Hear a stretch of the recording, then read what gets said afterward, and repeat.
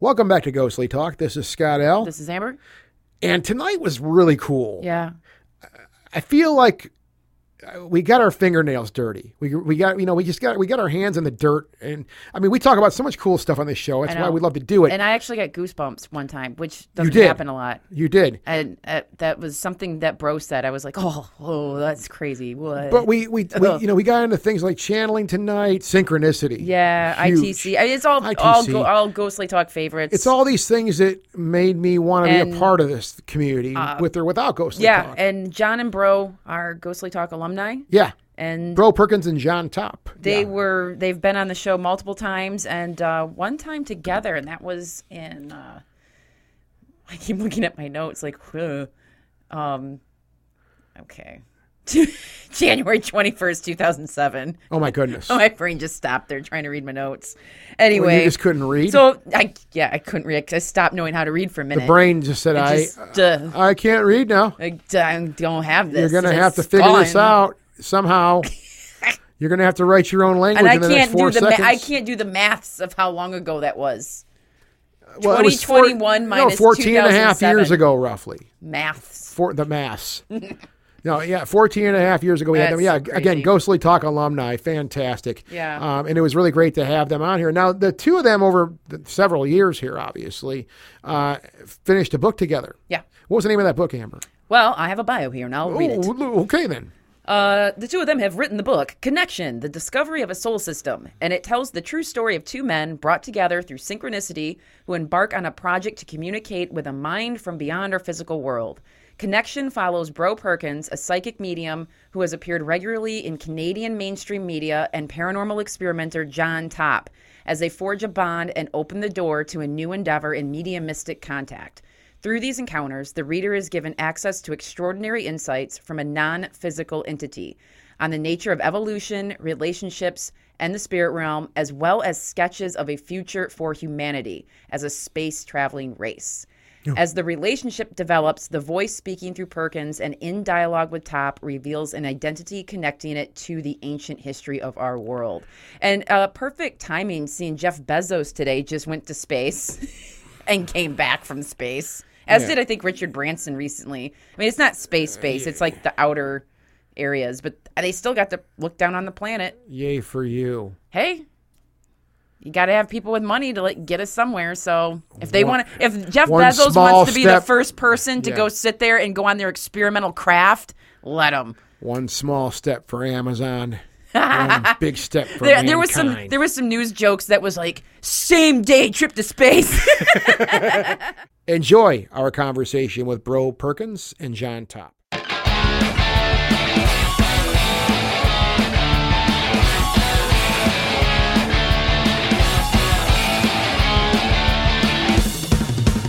Coming out of a bunker in Michigan, Ghostly Talk, he's in your ears again.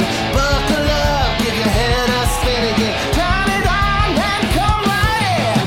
Born in 2002, the one and only GT crew, coming back old school, run right over you. Ghostly Talk, Ghostly Talk, Ghostly Talk, Ghostly Talk. It's been a while since these two have been on Ghostly Talk. Yes. I have the correct dates.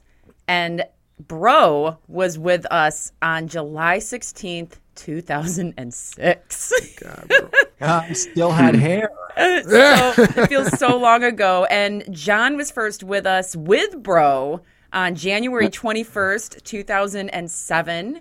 And then John came back January 13th, 2008, and Bro was last on Ghostly Talk November 9th in 2008. So it's been a while since these two have been on the show. They're still obviously involved in the paranormal, doing their thing. Yeah. So, well, yeah, and it's an interesting story with the two of you that we're going to get into tonight, concerning the book you guys have, and I'm looking forward to talking to you guys about that. But yeah, it's been a while.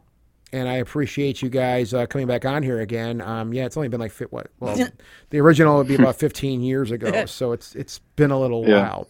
But I want to thank both of you guys for taking the time to talk to us here again tonight. We really appreciate it. How are you guys tonight? Great. Thank you for having us. It's like a high school reunion. Yeah. Yeah, there is. And to the new school listeners, I guess we could say that. I'd like to get a little bit of your backgrounds, if you guys don't mind. Like, just each, like, we'll start with you, bro. Just a little bit of your backgrounds, and then we can just go from there. Is that cool? How did you get involved in the paranormal, especially at such a young age? It got involved with me, to be honest with you. I didn't choose it. I'm a psychic. I'm a psychic medium, as you guys know. Mm-hmm. And I've been doing readings since I was 15 years old. I'm pushing 40 now. Mm-hmm. And in the 21 years of my work professionally, I've read for clients all over the world. And a lot of them have loved ones who have died. And a lot of them have life questions and concerns about their path in the world, and come to me for guidance on those issues. Now, I didn't get into it per se. It was happening to me since as long as I can remember. I was having premonitions as a boy in school, with my family, and various other areas. A lot of that we get into in our book. And so, yeah, I'm a professional psychic, and I met John through doing readings because I was reading for a young woman, and I had seen that she had a friend who was having a strange experience around synchronicities with numbers in particular. And she goes, "Yes, I do. In fact, he has a blog about it." And I'd never met this client before, and she gave me John's email, and I emailed him that night, and that rest is history, as they say. John, how about you? I mean, did it find you? Did you find it? How'd this whole thing work out originally for you? Yeah, that's a great question. It's a bit of both. I think I've searched for the other and the paranormal for a long time, and also it's come and found me as well without me searching for it. Yeah, I think I've always just privately explored these areas, whereas with Bro, it sort of took over his whole life, and his whole profession has been around that. Whereas me, I've led more of a kind of 9-to-5 job, and I have, kids, and it's sort of, this has always been in the background of my life up until basically now that we've published this book, essentially. And of course, when I went on Ghostly Talk those times before too. But yeah, for me, it's sort of been exploring areas of, synchronicity, dream precognition, and, prophetic dreams and things like that. And then of course, EVP and instrumental transcommunication, which I got into after meeting Bro. So that was a huge thing I did for a few years. So there's been all these different intersections with paranormal, and Bro has of course been a huge part of that with me. Now, the book, Connection: The Discovery of a Soul System. That's the name of the book, obviously. I hate to ask this question. I mean, I guess what's it about roughly? I know we want people to buy the book, right? But I'm just curious if you guys could give us a little idea. I mean, of maybe necessarily what it's all about, but how it came about would be a really interesting thing to hear about. I always like to hear that.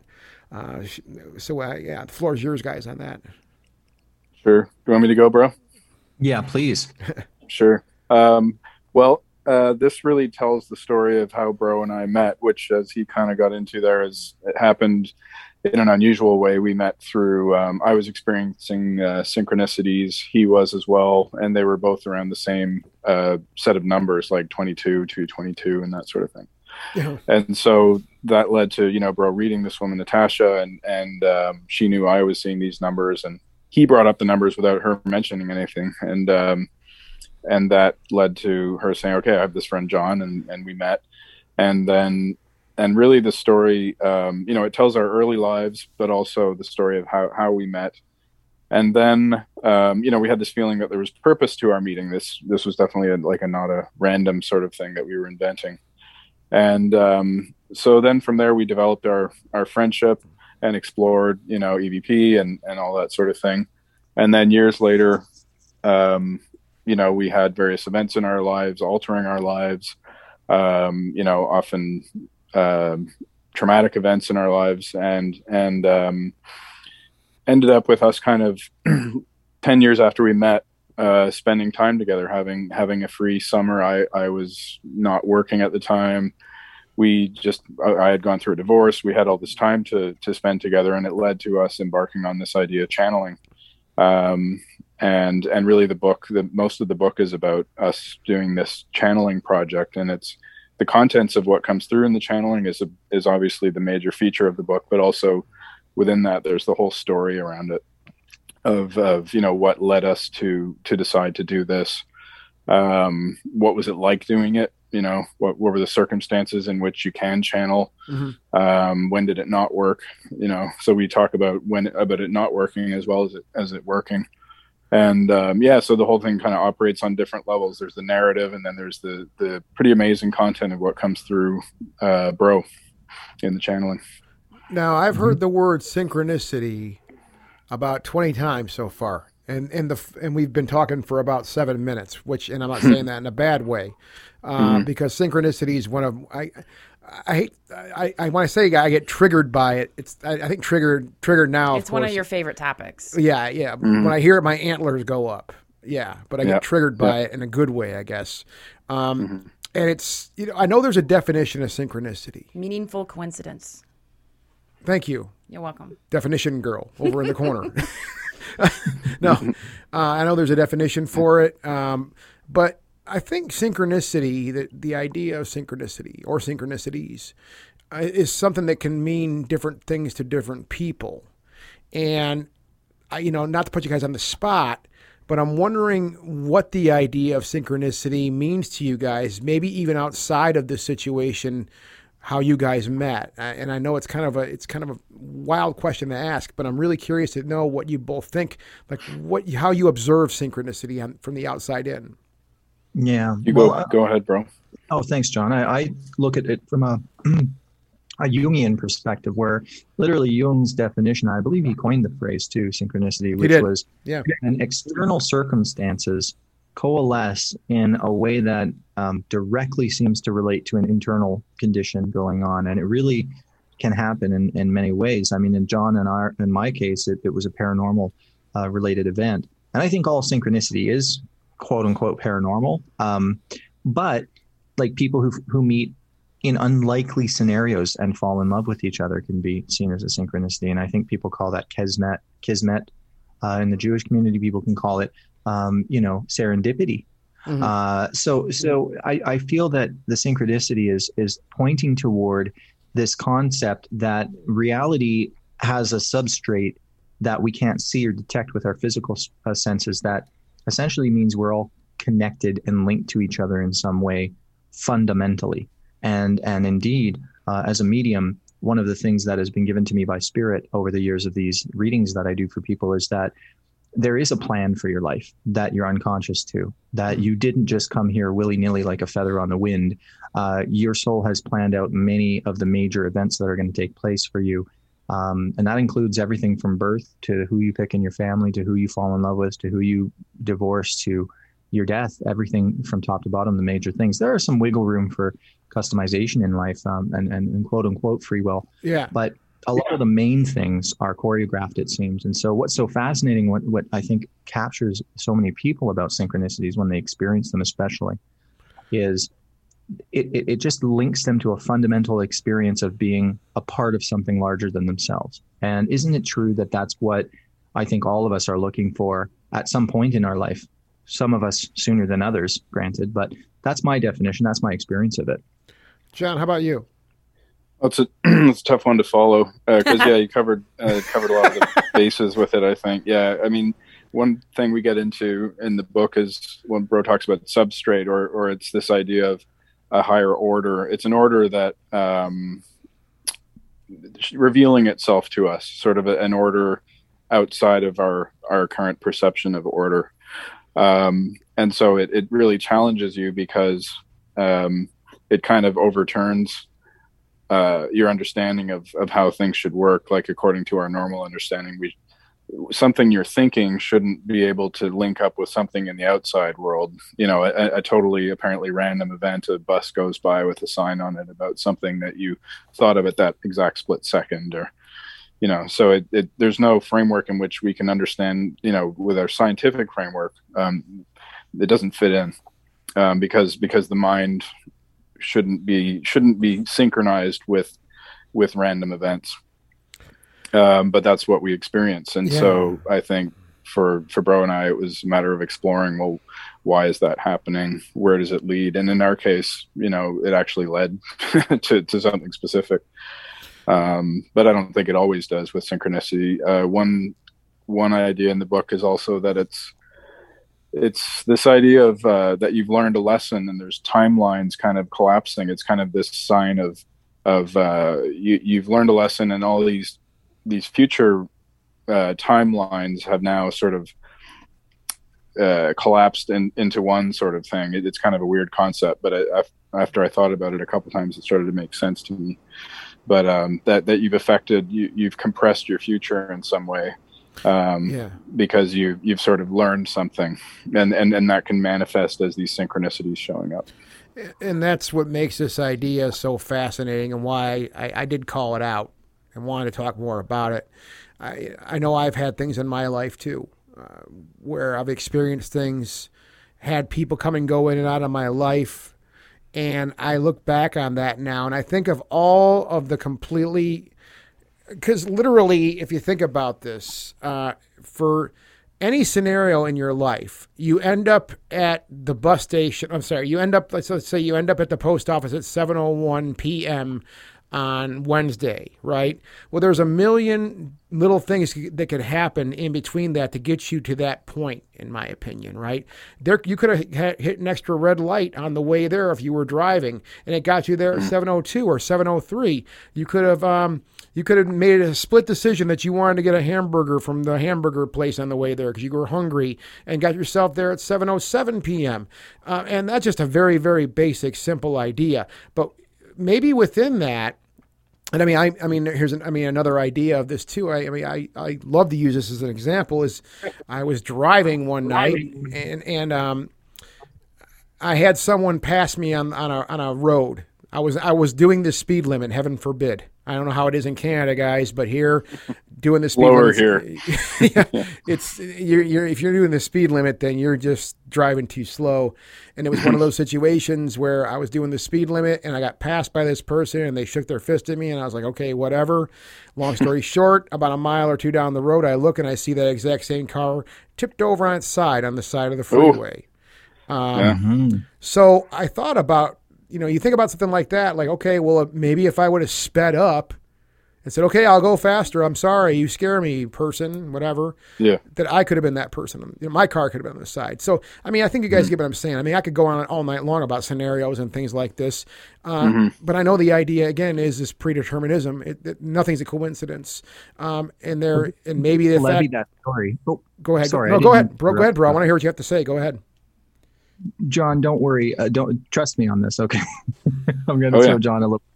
Okay. So, John and I have a wild sense of humor. We really get along like brothers, and most of our time is spent joking with each other. It's very rarely serious. Yeah. And we were laughing at the fact that we're now middle-aged, and it's now, I used to be called young man. Now I'm just default factory setting man. and what happened was John and I have this funny, we just find it so delightful, the idea of a middle-aged mall cop type man trying to be cool like kids and actually skateboarding and falling down. And we send each other gifs all the time on the internet of overweight middle-aged men like myself falling face first into cars and things. And we thought this is the funniest thing in the world. we literally send each other one of these skateboard fiascos over GIF for like 5 minutes. Then John heads out. And do you want to tell the rest of this story, John? Yeah, that's a good one. So I was out at Home Depot, and then just walking home, and I'm going through this alleyway, and suddenly this guy, he looks like bro was saying, like a 40-year-old mall cop or whatever, and he's with a goatee and comes along on a skateboard and then starts teetering around and falls flat on his face right in front of me. So it was just after we were saying and sending each other gifts. It was, and I just never see that in real life. We only see it in these gifts. So yeah, it was just very odd, and I was kind of in shock that this had just happened. And then the guy kind of made quick eye contact with me, like he was embarrassed, and I didn't laugh at him or anything. But later on, not I at that felt moment about it, obviously. No, later on I did. But yeah, that was a very specific thing, and it was like, yeah, it was a strange kind of feedback loop. Yeah. Feedback loop. So that's synchronicity. And again, I could go on this. We could go on this all night long, or I could make us go on this. I won't do that, though. Well, that's like the only reason I really know you, Scott. Oh, we're going to talk the origin story again. Because he fell on a skateboard in front of you? No. Yeah, she come rolling by and fell on a skateboard, and I laughed myself half to death at her. I thought it was the funniest thing I'd ever seen. No, that was like my first synchronistic moment where I just, I had met Scott and we lived 3 hours apart. And I was working at one night and thinking, oh, I don't know if I want to do a 3-hour long distance relationship. And so Scott and I both like a lot of old school heavy metal, and none of my friends at the time liked anything old school. And so there was one of the early female metal singers is named Doro. She's from Germany. Mm-hmm. And I thought, if Scott listens to Doro or knows who she is, then this is fine. It's meant to be.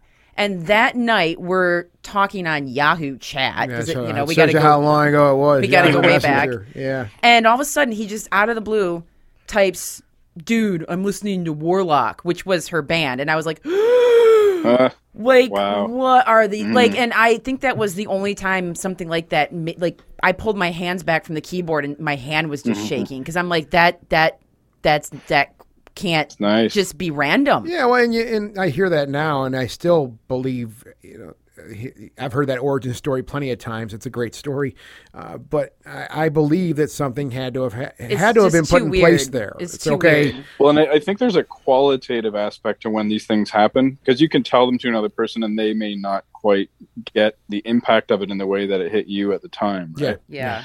Because people can say, oh, well, if you roll the dice enough times, you're going to get a pair of sixes or whatever. Mm-hmm. But I think there's a qualitative experiential part of it.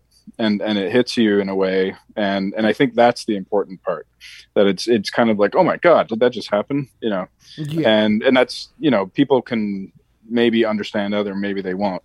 But I think when it comes down to it, it's not something to prove to other people. It's an experience that hits you in the moment, and that's the main thing. And I don't think it's something that you can really explain to people in most circumstances too. Mm-hmm. The person you're trying to explain this to is not in your head. And, these things that impact you like that, it's usually, it's a matter of what your thoughts are, right? Like what's happening in your mind, what's recycling through your mind, whatever way it is. And if you recognize something or something in front of you, I guess, you can't really explain that to someone. Like, well, this is what I was thinking. And now you have to go down this whole thread. It's difficult for people to explain. And I think you nailed it right there, John. These are experiences for you and you only, I guess, right? That's really what I think matters, and that's what matters to me the most. So, all right, we've beaten synchronicity half to death. I'm sorry, guys. Sorry about that synchronicity. Let's wrap it up. Sorry, what's that, John? I said sorry, synchronicity. We didn't mean to beat you half to death. It is a favorite topic, though, among a lot of people. Really I have a question, because I know with doing what you do on a daily basis, bro, with being a medium and talking to people and delivering messages, how is channeling and getting these messages that you received to put your book together different than what you do on a daily basis with your regular medium abilities? Night and day, Okay. except in the case that it's through a psychic ability that we're able to do it, but it's not the same thing at all. Okay. Like, first of all, when I channel with John, again, it's not reliable. It doesn't happen every time. And we try, we put all the circumstances together there. Sometimes I'm just so gung ho. I'll tell John, I'm ready, and we're going to do it. And then all of a sudden nothing happens, which really does not happen during my daily readings, because they're daily readings, of course. And the other difference is in private readings, I'm tuning into your own life or your loved ones. Whereas in these channelings, I'm not tuning into any one specific target. It's essentially something bigger than all of us. And so those are the preliminary differences. Yeah. When you're doing the mediumship, like, does that just come to you? Like, do you have to do anything to prepare for that? Or like, I imagine like with Edgar Cayce, because I think of him as like one of the top channelers, and him having to like lay down on a couch and sort of do his thing and go into a trance. What did you do to prepare yourself for channeling that's different? Actually, it's exactly like Casey. I literally lay on the Okay. couch to do it. Okay. I feel that our channeling is the most like Edgar Casey. Okay. But as you know, Casey did do personal life readings for people, and they're between his secretary and the clients, thousands of them over the years. There were back and forth letters where you can see that the clients were validating things he had predicted had come true. One of the things that struck me when I was young about Edgar Casey's work is that he could be doing a reading on someone, and the person wasn't allowed to speak during the reading at the first part of it because Casey wanted to just get everything he was going to get first. And the client would literally report that every question they had in the order they wrote them on their paper was answered before they got a chance to ask. That was really impressive to me. So what I began to do with my clients in these readings is I said, before your reading, maybe 3 nights before, a week before, write your concerns on paper. Don't tell me what they are. Leave them open on your nightstand for your spirit guide or your loved ones to see. And during the process of the reading, same thing. I touch the topics and answer the questions that they've asked in the order they wrote them without them telling me what's on their paper. Sometimes interesting little phenomena occur, like they rearrange the order of the concerns only for my clients to find out that the things they asked about ended up coming true in a different order in which they asked them. So it's like the spirit guides rearrange them to the order in which things are actually going to happen in your life. All kinds of really fun stuff happens. And I told the great parapsychologist Lloyd Arbach, who's the president of Forever Found Family. You know Lloyd. Oh, yes. I told him about this on my radio, my podcast, and he goes, "Oh my God, I love that." He says, "I'm going to start counseling our mediums to do that." And I always thought, okay, that was from Edgar Casey. So all of these different things that I employ to show validation that this is genuine and to provide a person a personal paranormal experience, it's almost like I'm trying to help them access that level of reality when I do these readings, and then all the good stuff that comes from it, like the guidance and the life advice and the wisdom from spirit. But with our channeling, it was a totally different thing because it wasn't about anyone in particular. And I actually feel sedated when I lay down and start to channel. It almost feels like I've been given an Ativan or clonazepam or something, a barbiturate. And I like downers. I love those kinds of drugs. They're very yummy. So I love channeling. When it doesn't happen, I feel like, oh no, damn it, now I have to take a pill. But so that's what happens. And then what's interesting, and I remember telling John this at some point. I was like, look, if the grammar's bad and if this is just trite I've read before, I'm out. And I mean, I look at some of the things that we come out with and it makes my eyebrows go up. First of all, like, we're not going to reveal what the entity was. It does reveal its identity in the book. And we made a decision in the publication process to kind of keep that a little hush hush because you don't want spoilers. Let's just say it's nothing connected to anything John and I have ever been associated with in our life before. It's totally out of our wheelhouse. And that was also shocking to me.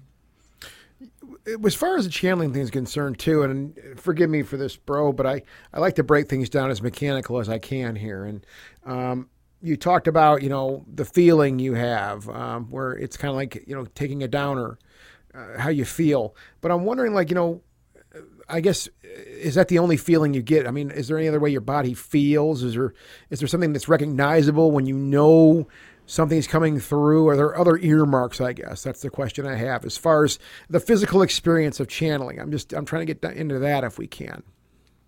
Well, we will. And that's a great question. I think John can answer that because the rest of the experiences John and I both share, including seeing strange lights. Ooh. And that's a very interesting thing. Tell. Did you want to maybe expand on that, John? Sure. Well, the lights, I mean, my recollection of what happened with lights is more based around the meditation exercises that we did, that are part of what comes through in the channeling. So there are 2 exercises that are in this first book, and they involve relaxing your body from the toes up to the top of your head gradually, and picturing a white light that's coming into the room and filling your body up. And it's a great exercise to do. And I did it many, many times while we were channeling, not during the channeling, but afterwards. And I would start to get a violet light coming through, sort of pulsating like the northern lights. It would kind of start from the center and then pulsate outwards, and like it was coming towards me. And that became ever since then, I still get that, if I go into a meditation. It's just stayed with me ever since. And so that was the main light thing, I guess. There were, bro, what other light things were happening with us? Well, I remember I started reporting the lights during the channeling. I would get Right. strange metric shapes, and also similar to the aurora borealis, the northern light kind of effect as well. It's an interesting kind of light because it's not exactly light. It is emitting or emissive, but it has almost a fluid, almost a plasma-like effect to it, doesn't it, John? Don't you find? Oh yeah, yeah. It's plasma is a good way to describe it. I would say, yeah, yeah, and it feels, yeah, not just like when you get pressed down on your eyelids and you get light patterns and stuff. This is a really consistent, repeatable sort of effect that would happen when I got into a particular state.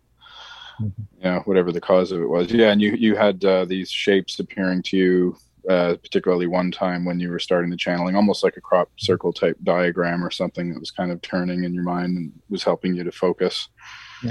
So there were those types of things. As far as other physical things with you, yeah, I definitely, the sedation, feeling sedated was a big part of it. There were times maybe when you would feel a bit drained. And the explanation we got was not so much that this actually became, what you're talking about, Scott, became sort of a topic that we would talk about in the dialogues with the voice that was coming through Bro. And, and it was explaining that the act of channeling doesn't sap energy from Bro, but it actually runs energy through Bro in a way that we have to be careful with, because it could be putting too much energy through him. And then it's like putting too much energy through a circuit or a light bulb. That's exactly what I was thinking. You don't want to put. Yeah. So we had to be careful of him being in good health. He needed to be in good physical, in good physical condition to do it, and be, not doing it when he's ill or sick. Just don't do it. Yeah. And so he needed to have a certain, be in a decent state to do it. Yeah. When you're bridging anything like that, that's the greatest analogy. I was thinking exactly what you were thinking, John. I think of that mechanisms, physical mechanisms, or more intangible mechanisms that I'm sorry, Bro, we're referring to you as an intangible mechanism, but I haven't called worse on a Wednesday night. So, but I mean, that's a very important thing, and I think about that a lot in professional work and personal work I do when I'm working on something, is when you're running information through something. I mean, let's just assume for a second that what we're talking about is information. I think it is to a certain degree. When you're running information or running electricity or whatever it might be through something in a repeated pattern over and over and over again, yeah, I can get where there may be that fatigue, that wear down to a certain degree, because that's what happens in nature, basically. When something just keeps getting used over and over again, it will get worn down and it will feel fatigued. So, I mean, I totally can see that, I guess, as far as you being used as a conduit. Yeah, me like too. That, Bro. I mean, Yeah.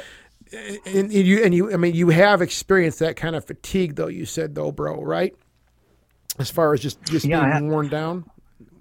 I used to do about 5 readings a day when in my 20s, and my spirit guide had told me at one point, her name is Laren, and she's in the book. We talk about her. We have a picture of her because she imprinted herself in a photograph, which is called ITC, Instrumental Transcommunication. Yeah. We'll get more into that as well, I believe. So, she told me, Bro, you've got to stop doing 4 or 5 readings a day. I mean, I was working to midnight. And I said, what are you talking about? I can't live off of that, because I was charging like $80 at the time, which is like highway robbery. And she goes, sure you can. You're just going to charge more money and do 2 a day. And I said, what? Are you crazy? My clients aren't going to do that. She says, yeah, they will. They'll come to you. So I did. I started doing 2 a day, and I got my life back. My health improved. I felt a better mood. I was overall happier. I had time to pursue other things like writing a book, channeling a book with John, and having relationships and stuff again. So I did need to bring balance in that way. And that was a lesson I learned in my mid-20s. Another thing I noticed was there was one channeling session in particular that John and I did, where I was actually having an anxiety attack before we started to channel. And this was actually the one where I saw the lights that John, like the triangle and different geometric shapes. And I calmed down, my nervous system calmed down. And so it actually has a healing quality. So that was very interesting to me. So the energy is coming through me, and as long as we balance that and don't overdo it, it actually could heal you. That's right. And I think one of the important points that we'll just say the voice that comes through wants to make is that it isn't bad for his health to do this. It's not draining his health energy, his life energy. It's just that he needs to be stable enough for this energy to come through him. And like he says, you know, a healing quality to it. It's very much a positive thing. It's not a sort of draining, you know, he'll end up just looking like a skeleton at the end of it or something. It's not like that. Yeah. Yeah. Although I could lose a few pounds, but anyway. Well, yeah. There are just non-paranormal ways of doing that. That could be your like. Imagine that like infomercial, like channel your weight away. Like, oh God, I can see it now. Someone's gonna get this idea and run with it. I guarantee you. I know business plan. Okay, well, thank you guys. I know I've experienced this, and I've been saying this for years on this show. I'm as psychic as the microphone I'm talking into right now to you guys. But I have tried to do some channeling sessions, and I've experienced some pretty interesting things that I find eerily similar to what you guys were talking about. You were talking about shapes and things like that you were seeing in these sessions, right? I remember, for example, one time, and I'll keep this very brief, I did do a very long, I guess I would call it meditation. I was just trying to clear my mind, which is like next to impossible. I've been trying to do that for years. And I'm just one of those people, I can't calm my mind. There's always some circus going on up there, right? And I did get deep into a meditative session, I guess they call it, one time. And it got pretty bizarre. Some of the things I was seeing, some of the impressions I was seeing in my mind, or maybe somewhere else, I don't know. They were very, very. They weren't scary, but they were very disturbing looking. Again, it wasn't something it wasn't disturbing me or scaring me, but I can understand how some people would find it disturbing. And it was more or less just it was figures and shapes and scenes and things like that. And I was getting messages through there too. Simple things, just simply like Thursday, which, okay, that's not much of a message, I guess. But I read into it like, okay, well, something's going to happen Thursday. I can't wait for Thursday. It's going to be awesome. And it was like a Monday or something like that. I was doing this. So, I have experienced this myself too. Just, being, a layman at best here, just getting myself into a certain state. Maybe what you're talking about, bro. I don't really know. I didn't necessarily lay down somewhere. I was just sitting on my bed and just kind of closed my eyes and tried to clear my mind out. Obviously, I think this is a component of of channeling, is to be able to clear your mind, to allow for that. It's called channeling for a reason, so you can channel something through you, right? Is there an element of, I guess, what I'm trying to get to is the practice of really clearing your mind out? Is there something that's easy for you to do, bro? That is a great question. It actually seems to be the core of what mediumship is. In fact, there's a doctor whose name just completely escapes me right now in the States, who puts electrodes on mediums' brains and channelers' brains and actually scans their brain while they're doing what they're doing. And they did this to Teresa Caputo, and she was standing around in front of Dr. Oz's audience channeling, and her brain scans showed that her frontal lobes were more quiet than a sleeping person. And she's standing around doing her thing. That's not possible. That alone is interesting. But what it seems to be is that mediums are people who essentially have the ability to quiet their brain. And it makes so much sense to me, because the great Edgar Cayce, who you guys have brought up, was famous for saying that creativity and psychic ability are one in the same. They're a shared ability. And in fact, a lot of our creativity comes from our frontal lobes of our brain. And so if you can get that out of the way, if you can get your physical self out of the way as much as possible, you're going to be able to start to notice the subtle energies that are always there. So it's a lot like I use the analogy of, and this is in the book too, when the sun goes down, or if you leave the city, you can start to see the stars. They're always there. You just can't see them because of the light pollution. And people ask me, how come ghosts only come out in creepy, dark places and nighttime? I'm like, oh, no, they're always there. Yeah. You just can't see them until your predatory senses activate, because you're more alert at night. Everything's more quiet, so you can pay attention. But trust me, it's not comforting at all to know this, but they're always watching you.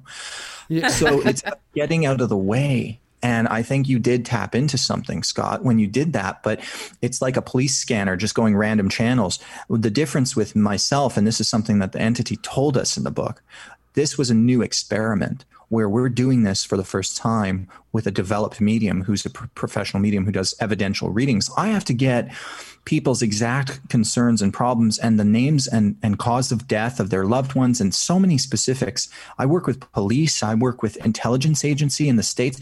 I do a lot of different projects that are evidential based.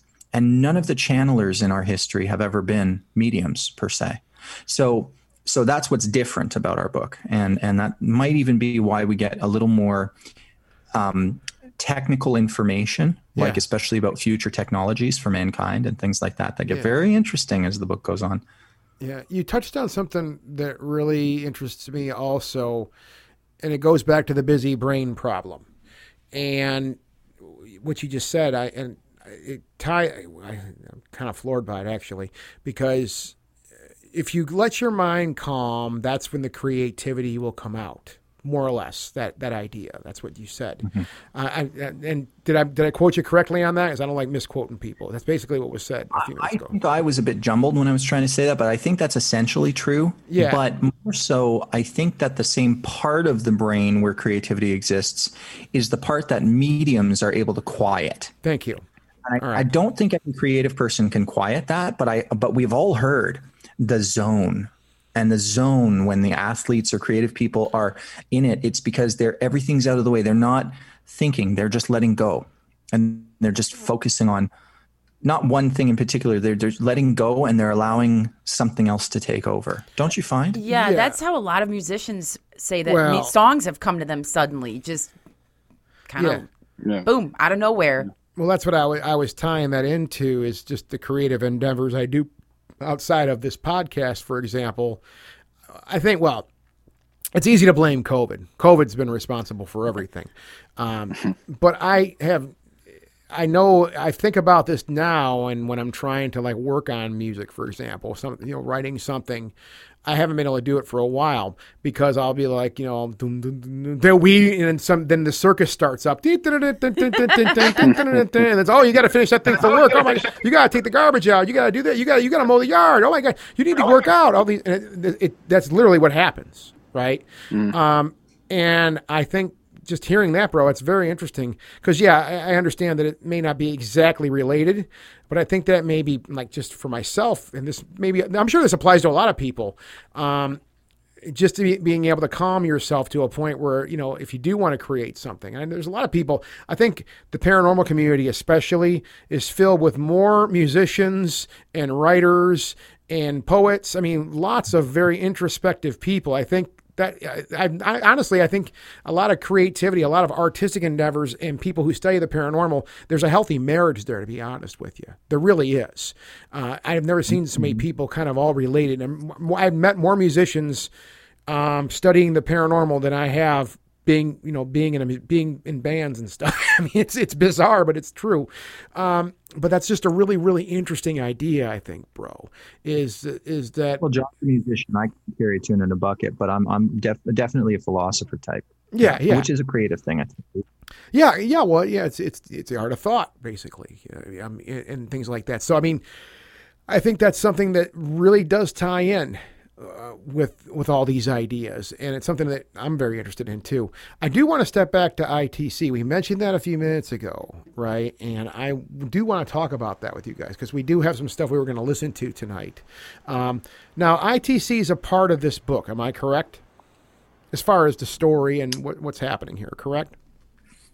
It's part of the, I guess it used the term origin story earlier. It's part of that. So it's really kind of, I guess, it's referred to sort of as the way that I developed my mediumship. Okay. Through that, and it's a similar process. Mm-hmm. And bro I'd play on my EVP clips, and some of them were getting information about people. We would have a reading, and I would do EVP in a sort of a reading type setting with one of bro's friends or something, and we'd get information about his family and names and things like that. And he'd say, "What you're doing is what I do. It's the same thing. You're just using a different method. And of course I can't get the volume of information and the level of detail and so on." but it's like you're getting these fragments of voice and information through that. So we talk about that and give some examples of it and just how it developed.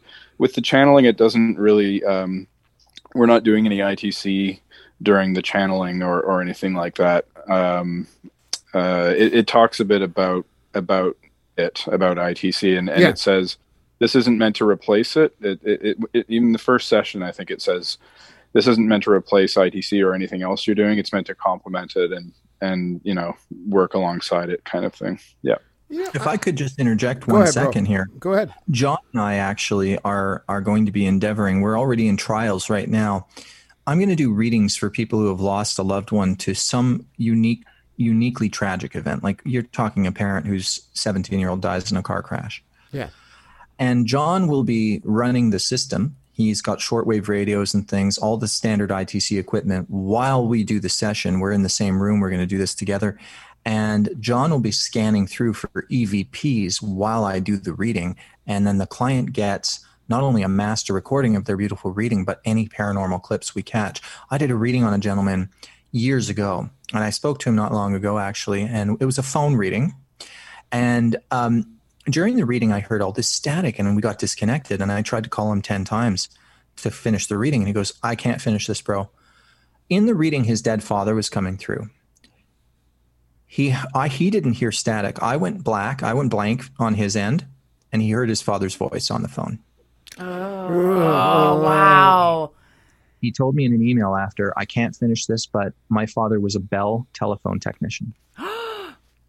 That's so I still get wild. goosebumps. Oh, that gave me goosebumps. Wow. And so John and I are calling this new endeavor contact sessions. And it's essentially a digital seance, if you will. This is the only way people will ever see me in person again. I've never seen people in person. I've done it for 15 years. For the last 5 years, 6 years now, I've only done phone readings or Zoom or Skype. Because I just don't want people in my house anymore. Oh, get an office. Yeah, well, pay me $700 a session. That's right. Yeah. So John and I will be seeing people in person. For now, we're doing our trials on Zoom.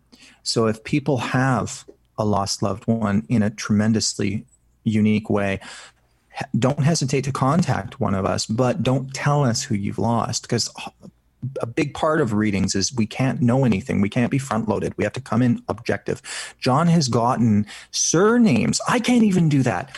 He gets surnames of people's families through this method that he uses when we're doing readings on people. He gets all kinds of little clips. It's not always a guaranteed thing. And I think we gave you guys some clips we're going to play from our ITC experiments. Not connected to the work I just talked about. This is from years ago, but John's gotten a lot of amazing voices, which you'll hear soon. Yeah. And they're not always easy to hear. Like Tom Butler of the American Association for Electronic Voice Phenomena, he came up with a classification system. Like a class A EVP is like as if it's in the room with you. Yeah. Which you're going to hear a couple of those tonight. But Class B is a little more in the background. Class C is almost inaudible unless you're an experienced ITC researcher like John is. So John will pull out things that even other people can't hear, but they turn out to be correct. And you tell me, how is that any different from what I do? John's just using a different tool, but he's still a medium to my way of thinking. Well, and in all these years I know I've been studying this, I can't believe that I haven't observed EVP or ITC this way. That EVP and ITC is another method of mediumship, just in a more mechanical sense, in a less intangible sense, let's say. Whereas you have a person like yourself, bro, who is the recording device or the conduit, like we talked about earlier, where information will flow through, and a recording device, digital, analog, whatever it may be, is no different than that, really. It's picking up these transitions, this information, these signals, and it's relating that signal, whether it's from your mouth, bro, or whether from the playback piece of the recording device you may be using. Those two, in a way, yeah, they're one and the same. They're both forms of mediumship, and I've never thought about it that way. That just kind of drives me completely insane right now. In a good way. No, it's super interesting to hear it that way. I've never really thought about it that way. That I always thought, EVP and ITC has always been like my strong interest in this field. But I just looked at it like, well, I'm just a dude recording stuff. And if something in the room gets on the tape, then cool. Yeah. Just Sort of, literally it's more, you're looking at it as it's up to the ghost to come in and speak into your recorder, and it's more about the ghosts. Yeah, and we all know, I mean, anybody who studied Spiritcom at all, I mean, we do know that part of the Spiritcom project, or any type of like those larger scale ITC projects that were out there, they always had that psychic element there. They called it the beacon. They would Right. they would have a sensitive on site, and that would be their beacon to receive transmissions. So and another big factor was what they called the contact field, and we mentioned that in the book too. And and that was really about group dynamics, group harmony. So, and it was interesting because the exact same thing came through with us in the channeling, in terms of the you're going to get more out of a group than you are out of an individual person doing something like this. And the group needs to be harmonious and have open communication with each other, and not have issues buried and resentments and jealousies and all those sorts of things, right?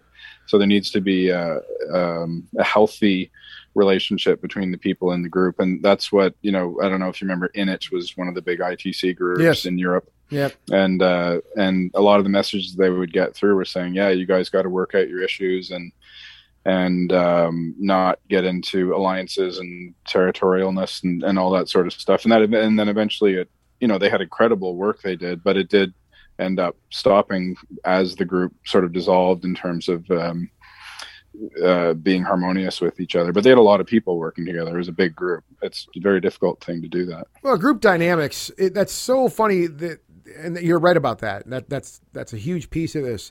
And I think that happens in real life too. Like, the idea of group dynamics, it seems like any type of associate, you get a group of people together, and I've seen this in the paranormal more times than 100%. I want to admit. Yeah. You'll get a group of people like, oh, we love the paranormal. It's going to be so awesome. We're going to study the paranormal. And a month later, they're like flaming each other on Facebook or whatever it might be. And that's a pretty outward expression of what you're talking about.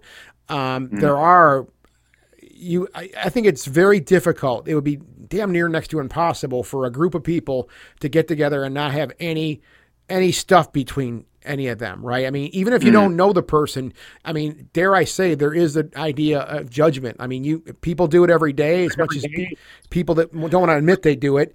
People will see someone that they don't know and automatically, like by the clothes they wear, by how they comb their hair, or if they have a beard or not a beard, you're going to judge a person based on that. And I think that's even an issue where you can't, I don't think just me, I think it's next to impossible for a person to go look at somebody and be completely objective and say, okay, I'm just going to work with this person on this project and not think anything whatsoever. Right. Well, I think it's a matter of forming a bond, essentially, right? Yeah. So that's like you say, that's the lesson for everybody, and no matter what you're doing, and that'll determine the success of any group activity. You're right. Is, are you looking out for each other? Are you getting to know each other, or are you sort of getting control issues and building resentments and all that sort of thing? And Bro and I continually work on that with our relationship too. But it over the last 5-7 years since we've started this project, our relationship has become much stronger, and that's how we've been able to do this work. I would also say 11 years, not just the duration of the project, because John, just for you guys to know, he was one of the first persons I called when my mother died suddenly. And this was a man, I didn't know John that well. I mean, we'd known each other 5-6 years at that point, I think. And yet, not only did he come up and stand vigil next to me through everything, my mother's funeral, he slept in the same bed as I did, even though he's a heterosexual male. And he did it begrudgingly, but he did the right thing, I'd like to say. This is a man who's like been my guardian, and he's my best friend. And by the way, I'm sorry, John, that you're my best friend. I didn't plan that for you. I feel sympathy for you, really. And I appreciate the apology. Yeah, and there will be more. Yeah. And then John had mentioned he had been going through a divorce and things like that. So I almost feel, and I never thought about this quite like this until this moment, which is the entity knew our futures, and the entity that was responsible for the choreography that was bringing the synchronicities to both of us, and not just random synchronicities. It was the same synchronicity. We were both seeing the number 222 constantly.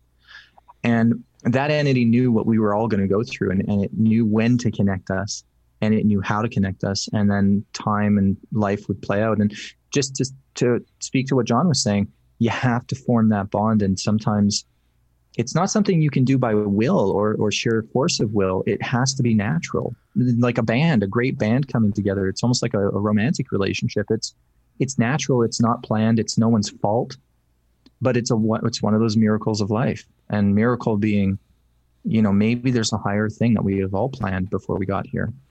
Yeah, when it comes to art especially too, I think I say it all the time, like, okay, those few people were put together for a reason to make that art. True. Because there's just some stuff I know personally that I've heard, and painting, I mean, it can go for anything when it comes to art, especially that it's just that chemistry. I've always called it just the chemistry, that right mixing of the right people, not only just artistic, output, but their personalities, how they interact. Does that sound familiar? Yeah. How they interact with each other.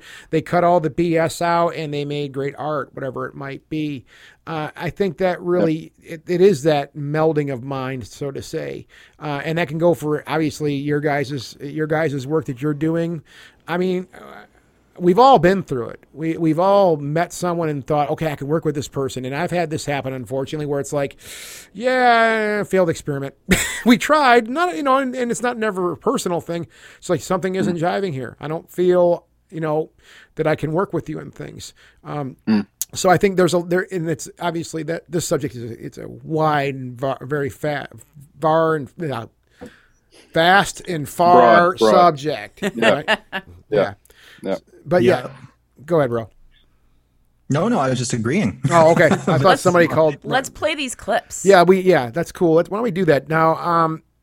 John, you can guide me along here. I think we talked about this before we started the show. Let's start with the first one, and I guess I don't know if we want to front load people. I don't know how you want to go about doing this, but I'll give the floor to you. Yeah, maybe that's always a question. Should we front load? Maybe not. Let's just play it. And that's the one I just sent you tonight, right? You're going to play that one? That's the first one, yes. Mm-hmm. Yes. Great. All right. Okay, go ahead. We're going to play it. Here we go. All right. We'll play it one more time. We'll play it a couple more times.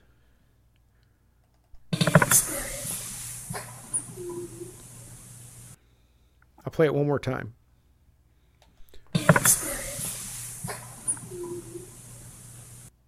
I can hear it. What are you guys hearing from that one? I hear a female voice say "in spirit."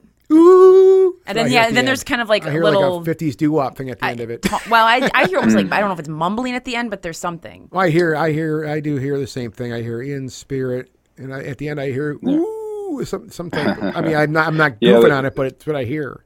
Go ahead. Yeah, it sounds to me like, and of course, when you're doing EVP, you listen to it 100 times, and then sometimes the voice you suddenly hear what it's saying, or at least what you can interpret, And so that one, "in spirit," was pretty easy to make out and pretty shocking because, I'd say generally when I was doing these, that was probably one of my earlier EVPs I got. Generally, there would be no one else in the house, or we have an attached house, so you could have voices coming over from the neighbor maybe, but you know how that sounds. That's very muffled. So when you get a voice coming through the wall, so yeah, and it says "in spirit," and there's no other words around it except the little doo-wop thing. And my girls say maybe they would be home, but they would be up in their room, and they sound like 2-year-olds. And so this this is one of my favorite ones because it is just saying "in spirit." It's very self-explanatory. Can I play it one more time? Yeah. All right. Oh, wrong button. Sorry, guys. Here we go. One thing I want to point out here is if you listen to that, and this is something I've noticed with other EVP, even ones we've gotten that we thought were pretty notable, you actually hear an echo in the room. Did you guys? I don't know if you noticed that or not, John or bro. Let me play it one more time. I want to hear it one more time before I start jacking my jaws. You hear the echo in the room. I hear it at least. You guys, right. Oh, I see. So you mean as if the voice is physically there in the room and there's an echo to it. Well, yeah, that's the only way you can really get echo. I mean, and again, Right. we don't need to go into an acoustical science discussion here, but Yeah. that voice is taking on traits of its environment. Its sound is bouncing off the walls of whatever room it was in. Interesting. I hadn't thought of that part. Yeah, that there could be a reverb. Yeah. Yeah. And that's not taking away from it in any way whatsoever. In fact, it makes it even more complicated, in my opinion, because it's okay. Now, I didn't hear this with my naked ear. I listened back on my recording, and I have a voice coming through now that's actually taking on traits of its environment, which makes things even more muddy. So, right. I find, and it's like, is that my room that it's echoing, or is it some other room in another dimension? Right. Yeah, there's no way to know. And down the rabbit hole we go. See, Yeah. I mean, that's exactly what I mean. And we have recordings also that literally take on this. It's the same scenario, and that's what I keyed in on that because I heard that too. But let's go on to the next one. This one's pretty wild. So it's what do you want to do? Let's just play it. Yeah, let's just play it. We'll play it. Yeah. We'll just go from there. Here we go. Yeah.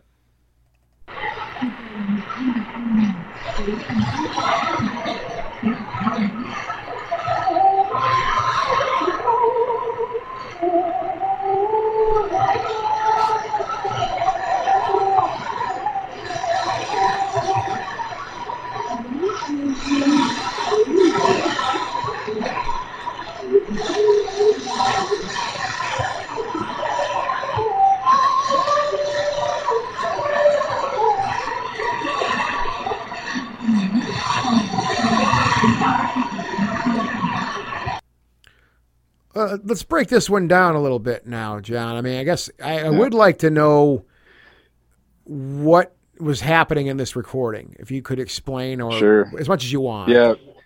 So this was one of the later recordings I got. So this actually shows the evolution pretty well. So the first one in Spirit is an EVP. And with EVP, I find you can get actually really clear voice with a good quality recorder with EVP. And then later I started to get more into radios, particularly, as Bro mentioned, using the shortwave band. Yeah. And I hooked it up to an antenna. We had an old, 70s TV antenna on the roof at the time, which has been removed since. But I had it, the cord came into the house, and I connected up to that. And over time, really started to develop some powerful voices coming through, and I could hear them in real time, unlike EVP. So everything you just heard there, I heard at the time, and my eyes were bugging out, and I'm looking at the radio.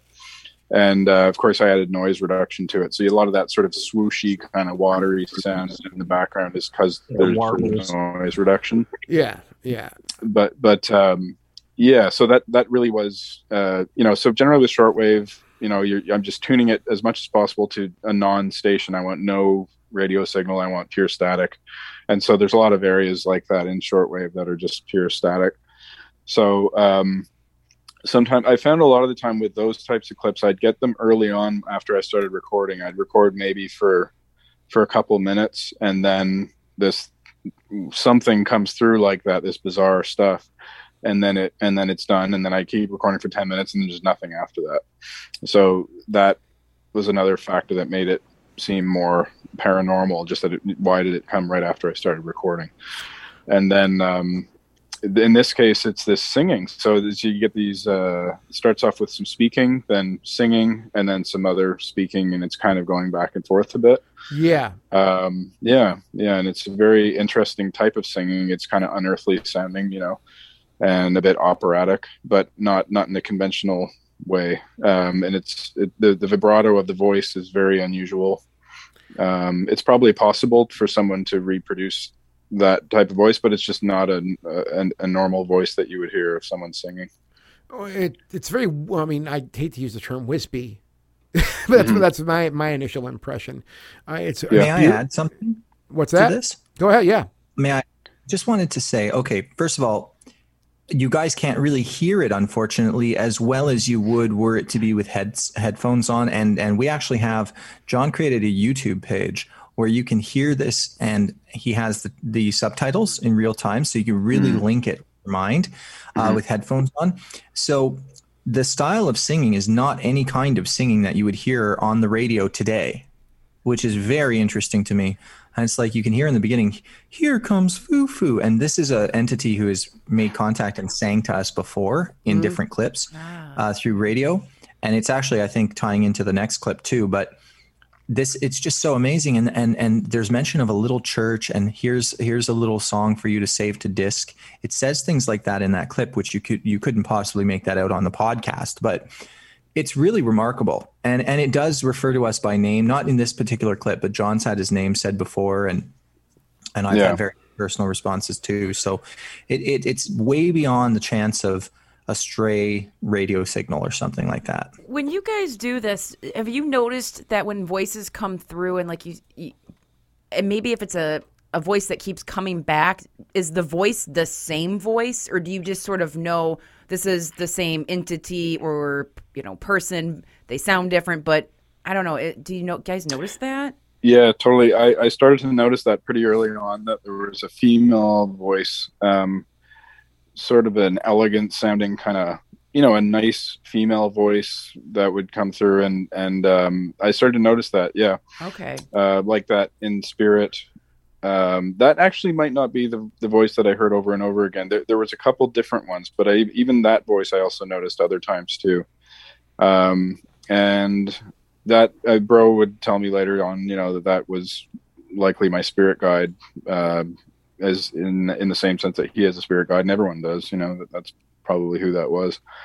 And it was quite remarkable how even across EVP and radio, I was noticing this consistency of the same person coming through a lot of them.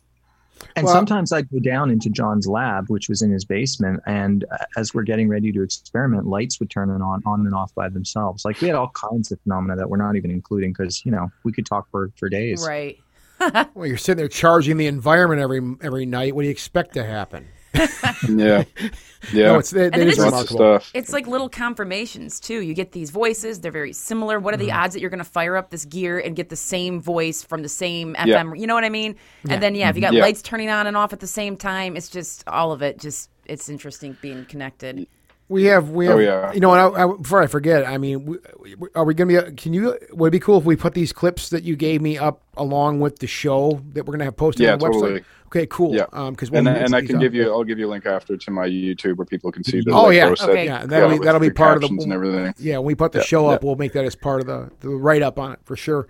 Now we got one more, technically two more, but one more. So it's kind of we have a long version and a shorter version, or a nice. I guess we call it an isolated version. So what I'm going to do is I'm going to play the long one first, if that's cool, John. If we could do, is that okay? Yeah, for sure. Yeah. So I'll give a little context.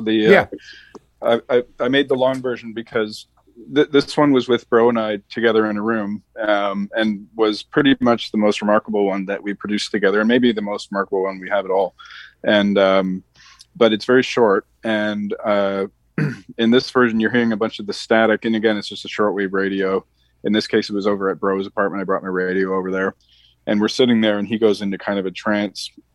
Like, he's talking about how he gets sedate with channeling. This is a very similar thing. He became kind of, and his eyes are closing, and it's just static. We're sitting there for 10 minutes maybe with static, and then this sound leaps out of the radio. Again, we heard it in real time, and I'm like, what was that? And so the longer clip that we're about to play will show how it just sort of leapt out of the static. Okay, here we go. Okay.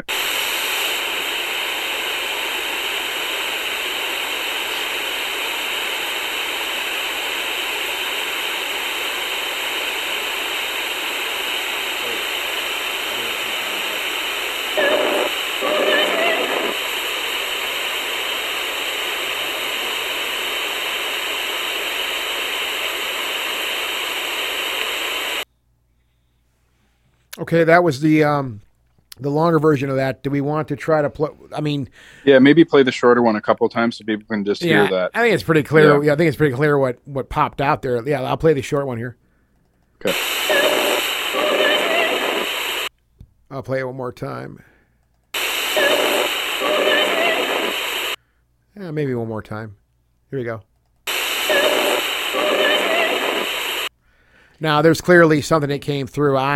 My brain can't deal with. And it's interesting to hear the two clips because both of them have the operatic element going on. Yeah, that's right. Yeah. Yeah, big time. Yeah. Yeah. What? And this one's just I guess I'll tell you what we determined that it said after many listening is Sure. It's magic. Actually, now that I've said that, it's magic. Maybe play it a couple more times. so I'll people hear can it now. Yeah, here we Yeah. go. I'll play it. I'll play it right now.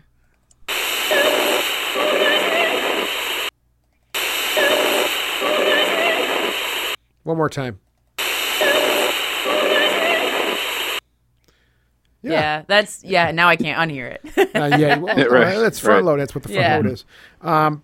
Remarkable though, and that just pops out Yeah. of nowhere. It's really cool. It comes completely out of nowhere, and then we kept recording after that, and there was nothing after that. And generally, when you get fade in from radio stations, it fades in and out. You know, you kind of it doesn't come crisply through with a phrase. It's sort of like in spirit.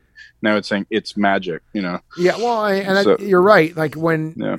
you could take any regular radio and do that, and you especially if you have a weak signal that bleeds in with another signal, you'll hear that kind of garbling and mashing up between the two signals, the two bands. Let's say. There's Yeah. never really any popping like that. Yeah, and also the melody kind of works as well. It's da da da. You Yeah. know, it's this kind of like a little European sounding little operatic melody. Well, it's that's in kind rhythm. Of, it's two notes, but it works on its own. You know. Yeah. So that's one of the significant things with ITC is when you get something that's self-contained, like a phrase or a musical bit that Yeah. works just as an encapsulated thing. It's like, why would that come through just this weird little melody on its own? You know. Yeah, Yeah, exactly. it's wild. Well, I want people to go check out your book, which is available where, guys? Yeah, you can get it through any of the major booksellers, Amazon.ca in Canada, Amazon.com in the US. You can get it through Apple, Kobo. I'll just give you our website, and then you can go there, and it's got links to everything. The website is shiveya.group, so that's SHIVEYA.group. And from there, you can get information on us. You can get information on the book. Yeah. And links off to get it. It's in paperback and also in all the ebook formats as well. And we'll, of course, put all this up on our website when the show goes up. Guys, And I want to ask, bro, if people are interested in getting a reading from you, thanks. Where do they find you at? Oh, great. Yeah, you could Google me, Bro Perkins, BROUGH, or you could go to my website, which is BROUGHPERKINS.ca, broperkins.ca. Awesome. And then we're, of course, going to have all those linked up on the Ghostly Talk website. Yeah, and when we put the show up. share them on social media and all that good stuff. All that good stuff. Guys, I know Amber can't thank you enough either. Thank you guys so much for taking some time to talk to us here. Please, we'd love to do it again sometime too. We'll definitely do it again. Yeah, we love coming on the show. It's great to be back on Ghostly Talk AD after Doug. Ghostly Talk! Version 3.0. Didn't never sounded so good.